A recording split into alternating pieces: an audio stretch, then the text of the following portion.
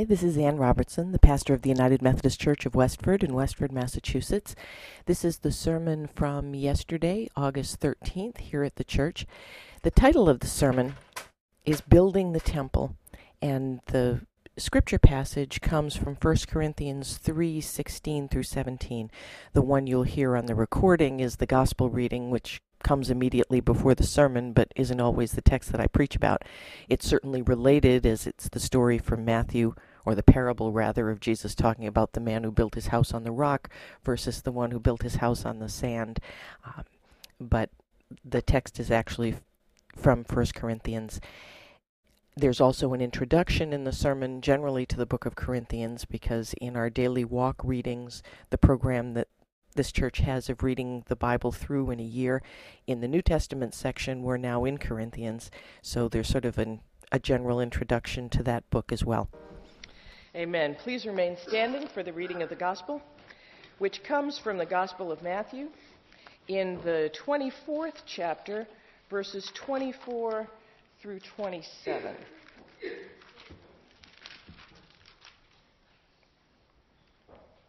Everyone then who hears these words of mine and acts on them will be like a wise man who built his house on rock. The rain fell, the floods came, and the winds blew and beat on that house, but it did not fall, because it had been founded on rock. And everyone who hears these words of mine and does not act on them will be like a foolish man who built his house on sand. The rain fell, and the floods came, and the winds blew and beat against that house, and it fell, and great was its fall. This is the word of God for the people of God. Thanks be to God. Amen. You may be seated.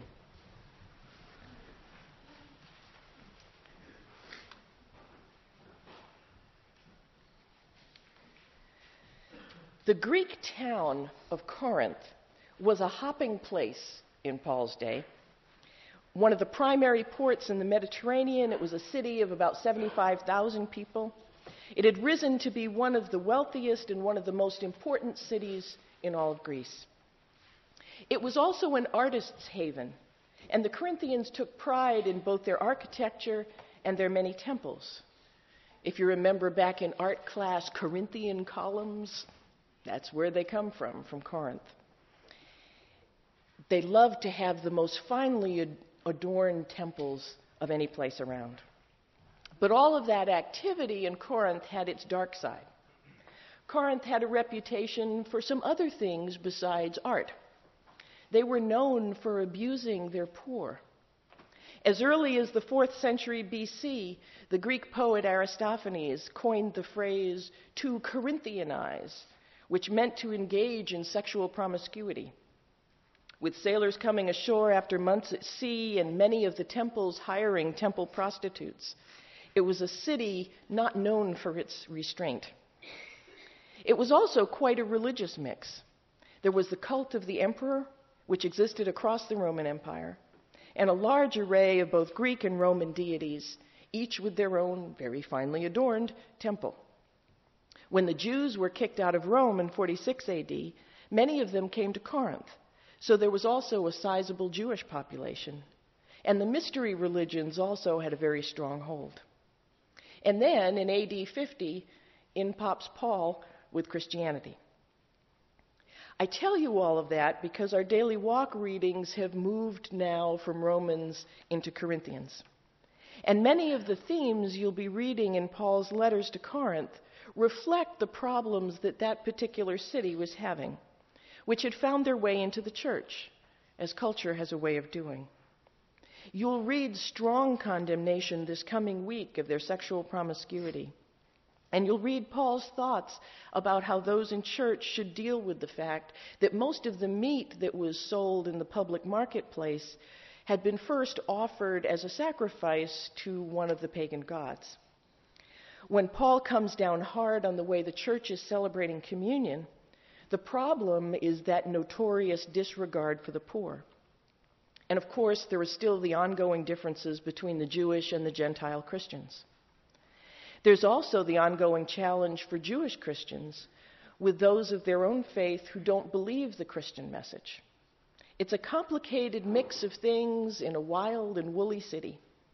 And once Paul leaves Corinth and goes to Ephesus, he begins to hear tales of how corruption is sneaking back into the church that he just left. So somewhere between about 53 and 54 AD, he sends the Corinthians a letter to try to straighten them out. Welcome to 1 Corinthians. Given life in Corinth, you can better understand why twice in the readings for this coming week, Paul reminds the Corinthian church that Christian temples are different from their pagan and even from their Jewish counterparts. The Christian temple is the body. That's where we gain our primary access to God. That was first made known in Jesus, God in human flesh, and then expanded to all who would invite God in. Christians didn't proclaim a God who was separate from people and who you had to go to a specific location to see and experience. Christians proclaimed that God came directly into any heart that would open. The kingdom of God is within us, Jesus said, and we could meet Jesus there or also in the least of these, in the other human bodies that we would meet. The Christian message is that God is to be encountered in human flesh. But Paul is saying that whether God's residence is a temple of marble or stone, or in the temple of a human body, there is still certain ways that temples ought to be treated. A temple is no less sacred because it's made of flesh and bone, rather than shining with gold and silver and fine art. Treat your bodies with the respect that a holy temple deserves, is Paul's message. On the one hand, that's an understandable message. As I mentioned, the Corinthians prided themselves in the adornment of their physical temples. They took good care of them, both for the sake of their gods and for the sake of the tourist industry that brought lots of people to Corinth to see all that fine artwork and those great Corinthian columns. But in a culture where prostitution was an accepted form of worship, with prostitutes on the temple staff, religion was more popular in those days. But with all of that going on, it was a bit more difficult to compare the body to a temple and still come out in the right place. For Jews, that wouldn't have been a problem. But for the Gentile Corinthians, it was a problem. And that's why this week's readings are so full of sexual instruction. Paul's not obsessed with it. The Corinthians are, and so he needs to address it. 21st century America is both the same and different. Today we arrest the temple prostitutes and we call them sex offenders. When sexual abuse happens in churches, we know now that 3 temples have been desecrated. The physical location where the abuse took place, and the bodies of both the abuser and the abused. But Paul's injunction reminds us that when abuse happens anywhere, of any kind, the offense is not just against an individual. The offense is against the temple of the Holy Spirit. The radical statement that Christians bring to the world is that bodies matter. They're not terrible prisons to be escaped, as the Gnostics believed, but sanctified temples where God has consented to dwell. In Jesus, God became an embodied spirit. That was a descent on God's part, but the story ends with a bodily resurrection and ascension into heaven of Jesus, to show that the point was not to demean God, but to elevate human creation. Well, that's all very nice, but so what? Do Paul's words to the Corinthians have any meaning for us? Unfortunately, they do. I say unfortunately because taking the body seriously as the temple of the Holy Spirit limits what I can do with it. We're famous for the "it's my body and I can do what I want with it" attitude. The biblical witness is that's not true. This body that we've been given is the temple of the Holy Spirit. It's the place where God dwells. And I shouldn't be a slumlord with it.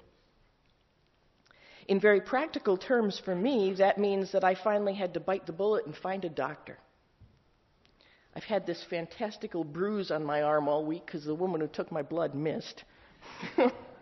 And I had to subject my body to the indignities of an exam to be sure that my temple was up to snuff.